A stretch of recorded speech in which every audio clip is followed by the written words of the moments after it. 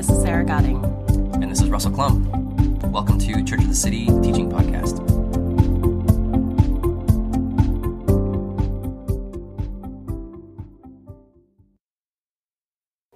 Wow, it is good to see you. Feels like we've been forever since we've been in the same place at the same time doing this. So, like Brandon said, welcome to a new year, a new decade, a new place. Like everything feels like it has changed since we were together the last time. If you don't know who I am, my name is Russell. I am one of the pastors here at Church of the City. And this is day one, Lucky Lab. So welcome to it. Welcome to new space. Like Sarah said, as we kind of put our feet down here for a minute as a church community, man, whatever you're thinking, whatever you're hoping for, whatever your expectations are, whatever your experience is, man, we really want that to be shared. And we don't have the most clear pathway to share that as of yet, besides the white cards that you can write communication things on, beyond conversation. Really genuinely, it makes the most sense in my mind that as we just kind of figure out how to be ourselves, this community, in this kind of place, man, I really appreciate conversation among each other, across the table, to those of us who hold a few of the leadership cards as we try to serve the church community. So whatever you're thinking, whatever you have ideas about, please don't be shy. Engage, contribute, be a part of it. I was thinking about what it's like to move as a human being, and personally, I don't know what your feelings are yet. Some of you have shared your emotional response to changing venues as a church, and some of you are seriously disturbed by the concept of a church not owning its own building, and some of you have no problem whatsoever, and most of you land somewhere between the two ends of the spectrum. But for me, moving places is a bit unnerving. It always has been. My wife and I, when we moved to Portland, we chased cheap rent for 5 years, and we moved 4 times in 5 years, different apartments. Until our fifth place, we were fortunate enough to be able to purchase a home here. And every time we moved, it was always a gamble, right? As you make the leap somewhere new, you know what you don't like about your last place, and you've become accustomed to it, and you can live with it, whether it's the landlord who's a jerk, or whether the pipes don't work the right way, or functionally something doesn't work with your furniture, whatever it is, you know it. And going somewhere new typically goes for me one of two ways. Either I'm extremely optimistic and believe that it's going to be perfect, or I'm confident it's not going to work at all. And that's just like me, bipolar, like it's just one or the other. I don't really have anything in between the two. Moving here and using this space for me has been one of those things where I have been extremely optimistic. But I think for the first time, I'm keenly aware it is going to be very imperfect. Nothing about any space that we as a church that gathers in the heart of the city is going to be perfect. There is no perfect answer to the way we gather. What is good is that we are a community of people sharing the same space at the same time, gathered around Jesus. And that for us as a core identity of what we are continues, regardless of what roof is over our head, what street we happen to open a door to, and what it takes to commute to this kind of space. My wife and I, we rented this condo for a while. I was sharing this with Abby and Carter before church this morning. And it was honestly one of those situations where I was completely optimistic that it was going to be perfect. It was a condo down by the Willamette River across from Moda Center. It was right on the river, beautiful, and we got a killer deal on it. Like everything else was renting a few $100s more than what we got this place for. So we were thrilled getting this place. We went and looked at it. It's like all redone, really new appliances, all the stuff. It's nicer than anything we lived in since we moved to Portland. Like we're winning. Like we found the gem. We went back another time to sign the lease. We were there with the leasing agent, and we're signing the lease, and we hand it in, and we leave. A couple days later, we move our stuff back, and we had our good friend Chris with us, and it was the three of us, my wife and Chris and myself. And I think we'd gotten a pizza, and we're going to eat before we start moving boxes upstairs to the new place. And we're sitting in the front room, nothing's in there, when for the first time since we visited, a train went by. Not 50 yards from the front door of our condo is the only crossing in downtown Portland where trains are required to use their horn. Every single time they cross that crossing of Nadeau Parkway. And no one told us. The leasing agent was with us twice and never mentioned, hey, by the way, just for your consideration, there is a train. You might want to, just take that into consideration as you decide. We had a toddler at the time, a 2-year-old, and we were pregnant with our second. And our question, our mind was like, what do we do? We signed a 12-month lease for this place. And what you do is you do what you always do. You adapt. You make it work. Our kids were never bothered by the train. I mean, it was crazy. People who came over were seriously disturbed by the train. They'd go over dinner and they're like freaking out about it. And our kids slept through the night just fine. The point of my story is this. Things aren't going to be perfect here. That's just a given. The way we use the space, the way our kids use the space, we're going to have to grow into it. And we're going to make decisions as a community, whether or not this is good enough for us, whether it meets all the basic thresholds of what we want, who we want to be, and how we want to do it. Here's the beginning. I look at this, the gift of Lucky Lab, the gift of us having space in a very difficult city to find space to gather in. I look at this as our opportunity. We are a church that is uniquely postured in the city to be a church that reaches people that no one else does. It's not because we're better than other churches, it simply is we're unique. And we have the potential, and you are a result of this potential, each and every one of you. We have the potential of being the kind of community that embraces and loves people right now who have issues with the church, who have an affront with the church, who have baggage when it comes to church. And yeah, we meet in a bar, and that's intimidating. There's an issue. Like we have to deal with the pieces of that come with it. The fact that we do have people in our community who are in recovery. And we want people who are in recovery to be part of our church. So how do we do that well? How do we do that safely? Those are all things we're figuring out together. But sum total, what we have at this moment is the opportunity to be Church of the City, to be this community, to be this family that gathers here. So welcome. Welcome this morning to what is, for now, home for us. I want to do this. I want to do what we've done on a regular basis. I want us to take a minute to be mindful, to meditate, to silence ourselves, whatever you need to do to find center again. There are a lot of things pulling for our attention, a lot of things drawing our minds and hearts in different directions, and many of those things are very good things. But this morning, as we center around Jesus, I want to invite you. I want to invite you to quiet, to slow, to look inward for a minute, a full 60 seconds, simply so that we can orient ourselves again to Jesus, his teachings, his ways, and his hope.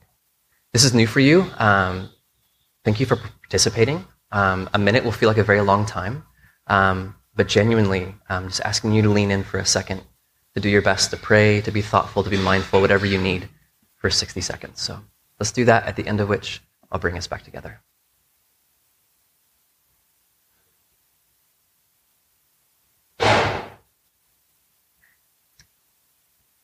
God, as we slow for just a moment to think, to ponder, to quiet whatever mechanism that we embraced in the last 60 seconds that would pull us back to you, God, I pray that you would come and find us in the middle of it all. God, I pray that you would come and find each individual in this room.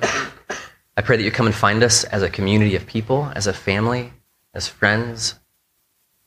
God, I pray that in the shared moments we have, that we would see you, more of you, pieces of you, the pieces we need, the pieces that are missing of our view of what you hope for, what you want for us and what you want from us. God, I pray in these moments that as we look toward Jesus and what he's done and who he is, I pray that, God, it would shape us.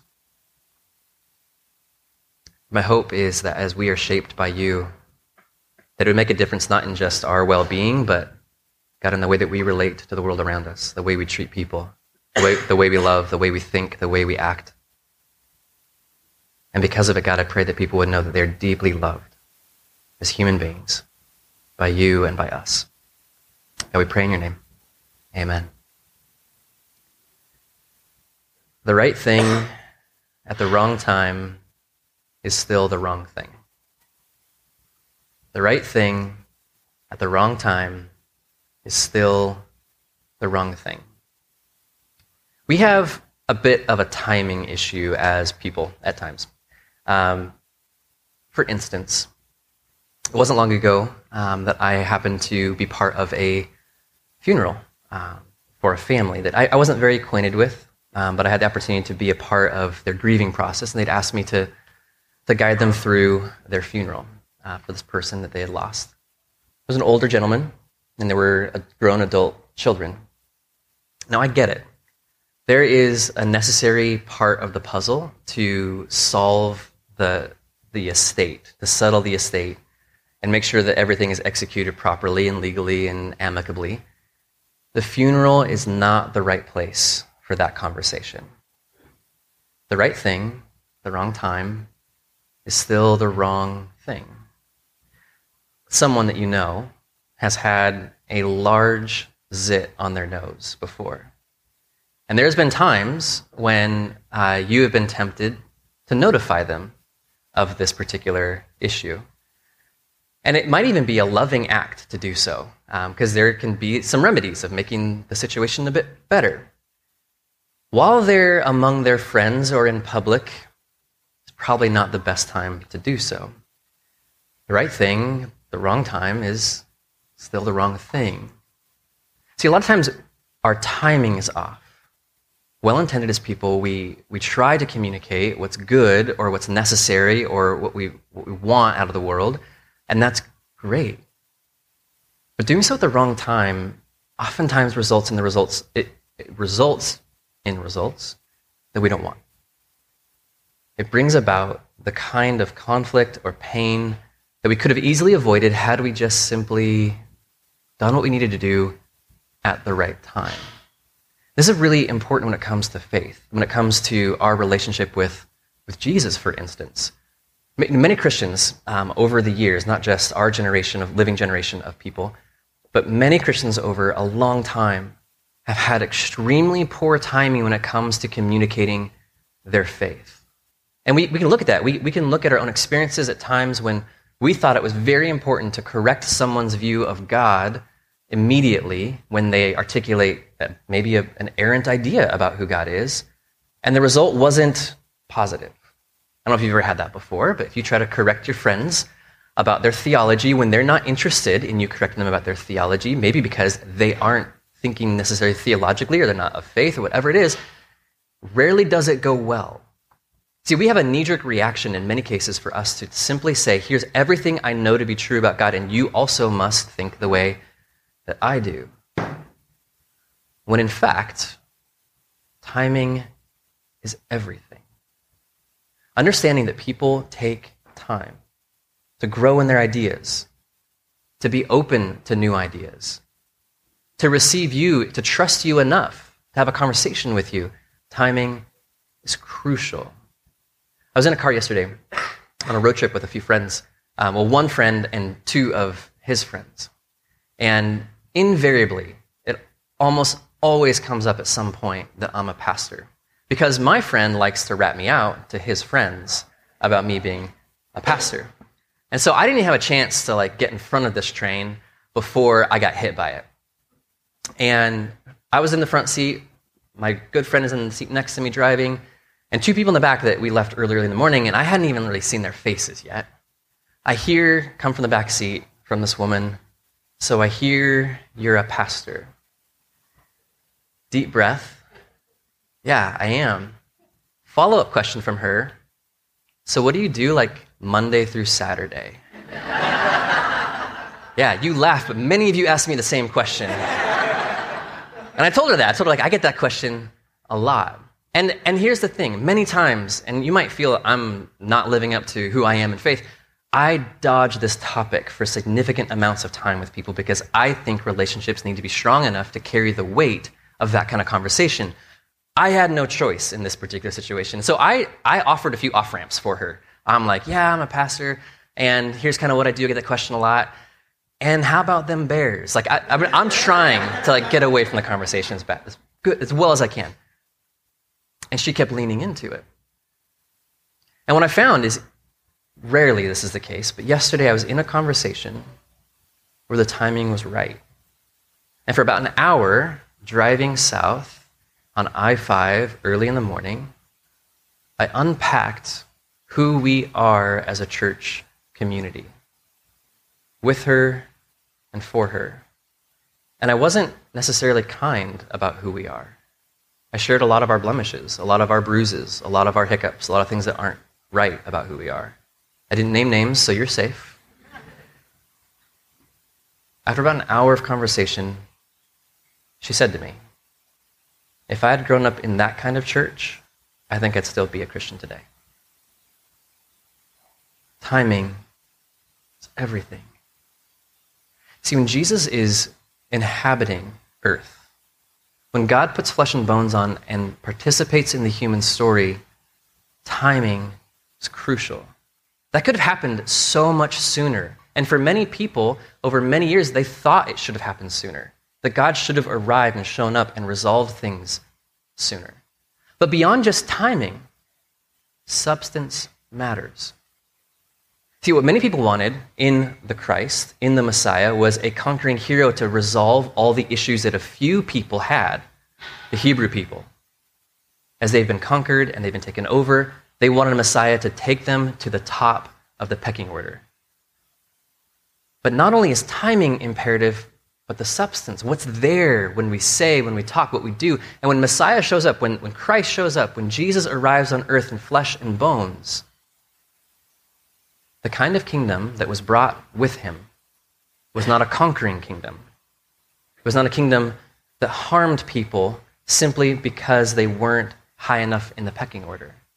It wasn't the kind of kingdom that made people excluded simply because they had the wrong nationality or the wrong gender or the wrong amount of money. It was the kind of kingdom that at its substance level said, you who are broken, you who are a mess, come be a part. Now this morning, what we're going to do, this is quite different, and I thought for our first time together that this makes sense for us a little bit, because we can do extraordinary things on a first time and never have to do it again if it doesn't work. That is my sermon for us, right there. And now I want to read you two pieces of scripture out of Luke. And simply, I want to point at the way Jesus functions. See, what we see in the life of Jesus, what we see in the coming of the King, is the timing of a kind of kingdom that was radical, wild, and unexpected. The kind of kingdom that looked at those at the margins and said, you matter. The kind of kingdom that engaged people in their real pain, of their real story, in their real life. For us, we still struggle at this point. So let me read you a story out of the book of Luke. It'll be on the screen behind me. But I want you to hear what Jesus does at the very beginning of his public ministry. Now, if you recall, he's just gotten kicked out of his hometown because he's not the right kind of hero for them. They want a hometown boy who's going to make them famous.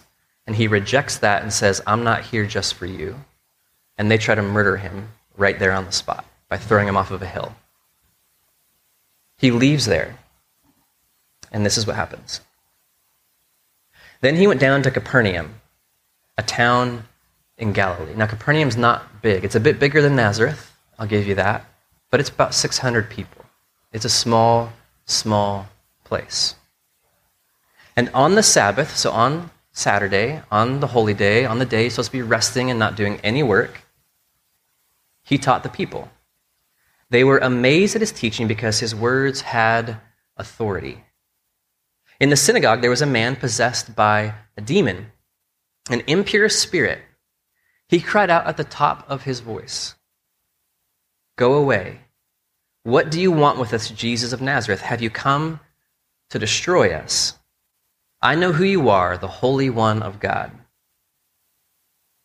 "Be quiet," Jesus said sternly. "Come out of him." Then the demon threw the man down before them all and came out without injuring him. All the people were amazed and said to each other, "What words these are! With authority and power he gives orders to impure spirits, And they come out. And the news about him spread throughout the surrounding area.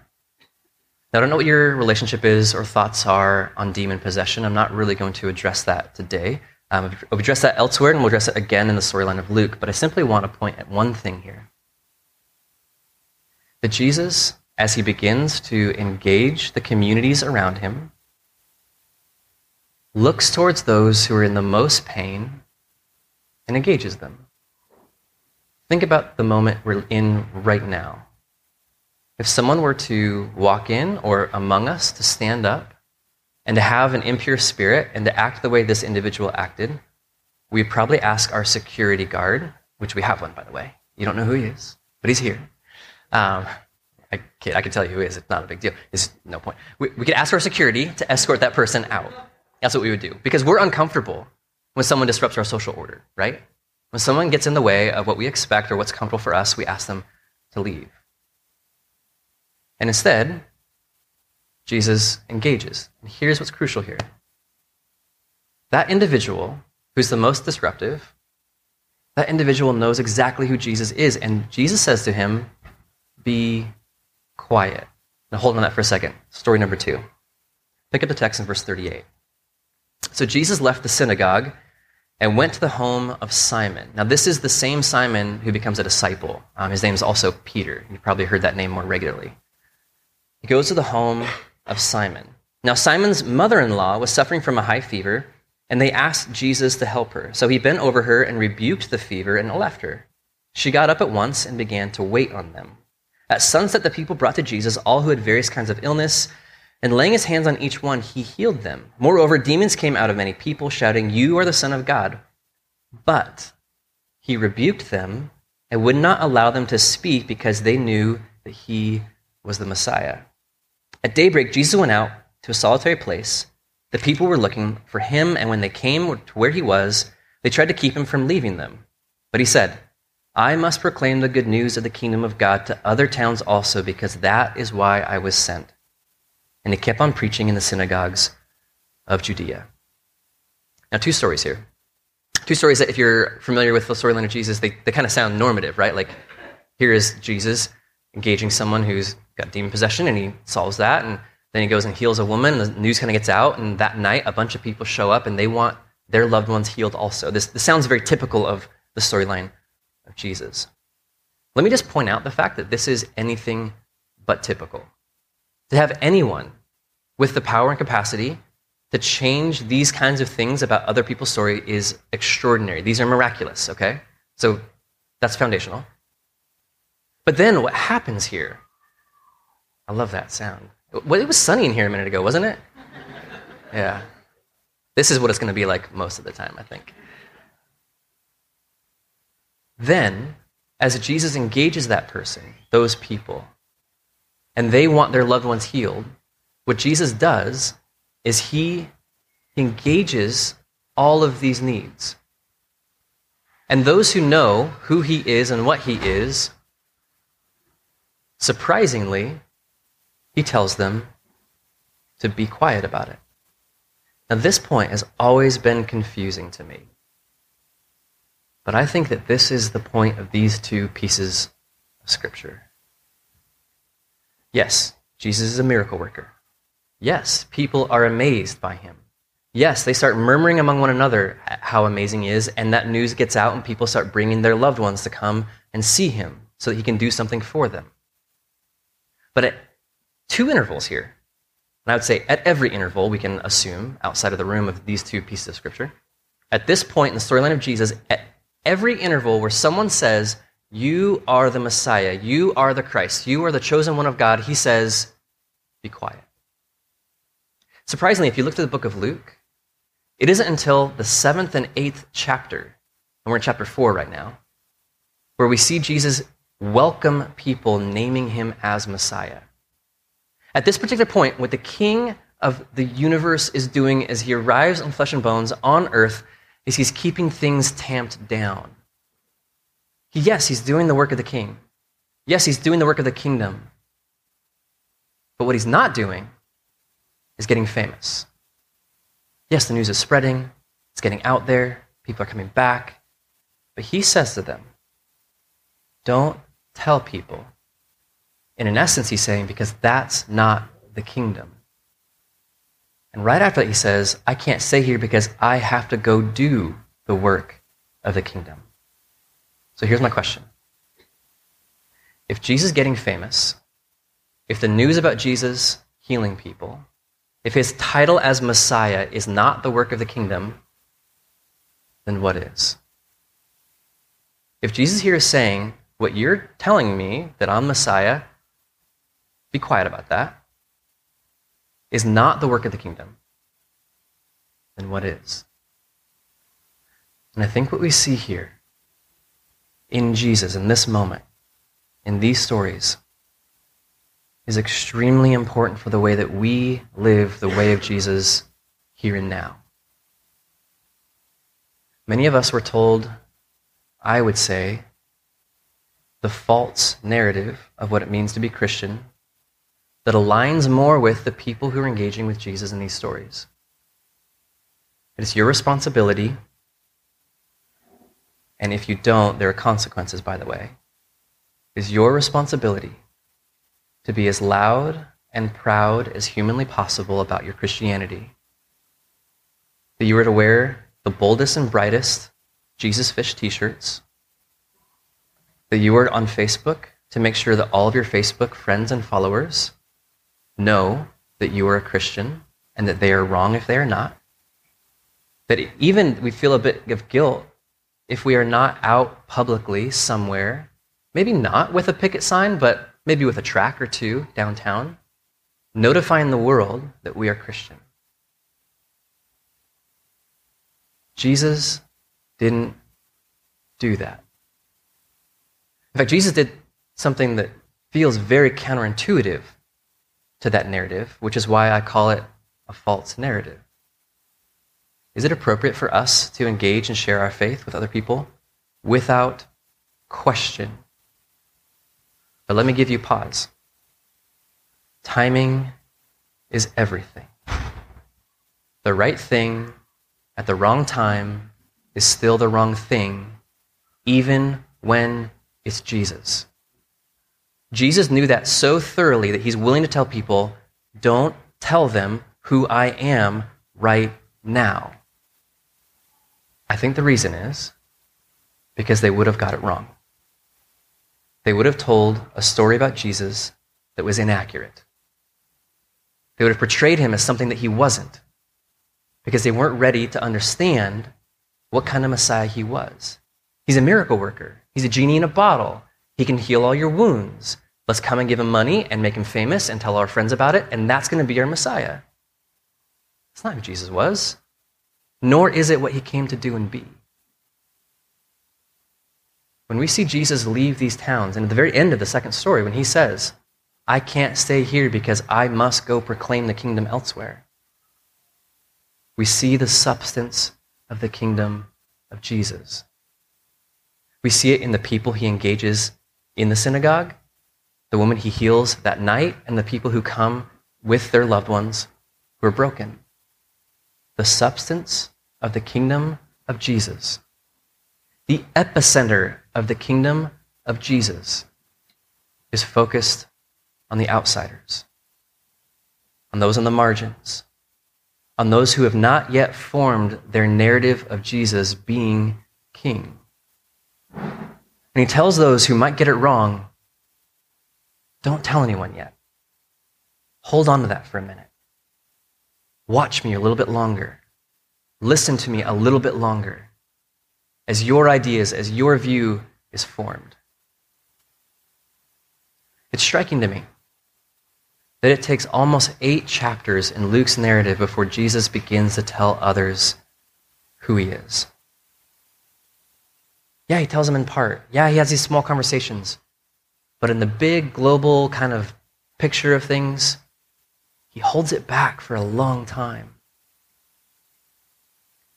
I think when we think about who we are individually as Christians, who we are as a community of people wrapped up in similar faith around Jesus, we need to be extremely careful at this point.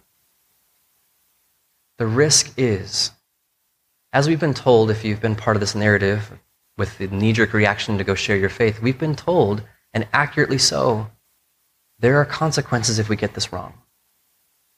We will harm people. We will hurt people. We will push people away from Jesus if we get this wrong. Jesus here exemplifies the kind of patience and humility that is at the core of the kingdom itself. To wait, to reveal who he is, and to do it in the kind of way where people have to ask the questions and not have all the answers at the front end. Who is this man, and what kind of kingdom is he bringing? See, I think what Jesus did know would happen from these two stories is that people would share about him. Obviously. You don't keep that to yourself. But I think what he gives them is the gift of not having all the answers and frees them from the responsibility of having to have all the answers for other people. He's willing to send them and let them go among their friends, among their community, among their people, with a bit of confusion, with a lack of clarity, with a few questions. So as they converse with other people, it goes more like, I wonder who he is, and I wonder what he's doing. I wonder if he is the Messiah. I wonder what that would be like if he was. And let me just say that at the heart of the kingdom, it is that posture that Jesus embodies and asks from us. So I don't know about you. As you think about who you are as a Christian, as you think about your participation in a church community like this one, but oftentimes I feel the need to answer everyone's questions completely. When it comes to who I am as a Christian, when it comes to who I am as a pastor, when it comes to what kind of church we're a part of, when it comes to Jesus. Let me just free you from that obligation. I think what we see in this piece of scripture is that we don't have to have all the answers, and Jesus knew it. And the gift he gives to his community around him as they try to wrestle with understanding who he is and what he is, he tells them, just be quiet a bit longer. Take me in a little bit longer. Wrestle with understanding who I am a little bit longer. One of the reasons we don't like that very much is because it lacks control. We don't get to control the conversation. We don't get to control other people's decisions. We don't get to micromanage their journey of faith. We don't get to strong-arm them into becoming a Christian or coming to our church. But what it does is it extends a huge amount of dignity to other people, to allow them to wrestle with the very same thing you've been wrestling with for a long time. The substance of the kingdom of Jesus. Who is this man? And what is he doing? So as we put our feet down, here in this space, as we share air here, I think about the fact that as a community of people, we are uniquely postured to engage with, to include people who otherwise would never be a part of a church community. And let me just ask you, let me just implore you, let me just challenge you to follow the way of Jesus as we engage those around us. To put down your know-it-all perspective and attitude. To put away all of your answers. To resist the knee-jerk reaction of making sure there's no heresy in the minds of anybody around you. And to pick up the way of humility, the way of ambiguity, the way of not having all the answers, and yet the way of being deeply connected to Jesus himself. Invite people. Invite people to faith. Invite people to our church community. Invite people into relationship with you. But do it well. Do it humbly. Do it the way we see Jesus doing it. I love who we are. I loved yesterday getting, from my view, to brag about you and us to this woman who's clearly a skeptic. I loved getting to share our story, full of all of its dings and brokenness and imperfections. And in the midst of it, what I found something that felt a bit more like what I see in these two pieces of scripture. A little bit of humility, a little bit of good timing, and a lot of grace. I want to pray for you. Specifically today, what I want to pray is I want to pray a blessing over you. As we enter a new year, as we enter a new decade, as we enter a new time in our storyline as a church, I simply want to pray that we would resolve ourselves, that we would find ourselves in step with Jesus as we love the people around us. So that's what I'm going to do. I'm going to ask you to stand up. Brandon and Jen are going to come up and lead us in a moment as we go forward.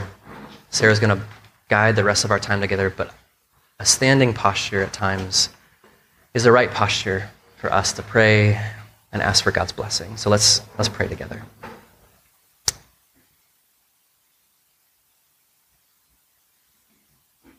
God, as we stand in the same space at the same time, even changing the way our body is oriented to one another, God, our attention is drawn to you, is drawn to the way you did life. Your willingness to, yes, engage those who are at the margins, yes, to step in when possible to resolve pain, but also to be patient with people as they try to make sense of all of it. God, may we be patient with ourselves and with others. God, may we be people who, when we look at people outside of our own body, God, may we be people who see humans, not projects, not ideas, not heresy, but people.